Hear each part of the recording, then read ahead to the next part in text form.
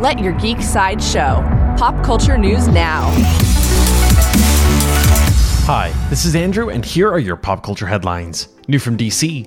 Sound mixer Colin Nicholson shared an update about DC Comics' The Flash film. He confirmed that production has wrapped, saying that's a wrap on The Flash, day 124, with a fantastic sound team, brilliant cast, and crew. The Flash will sprint into theaters on November 4th, 2022. Coming soon from DC. According to comic book writer Zeb Wells is joining the MCU. Wells will join the writing team of the She-Hulk TV series. There is no further news about She-Hulk at this time. New from Fox. According to Deadline, Fox is set to make an animated fantasy drama series called Hawkmaster. Hawkmaster will follow Kes, a young woman caught in a dangerous plot to kill the Queen, as she becomes a knight and learns to trust a mysterious hawk. Mark Andrews, who worked on Brave, will be joined by Andrew Gordon, who worked on Genndy Tartakovsky's Samurai Jack and Clone Wars, and they will helm the series together. Coming soon from Shudder.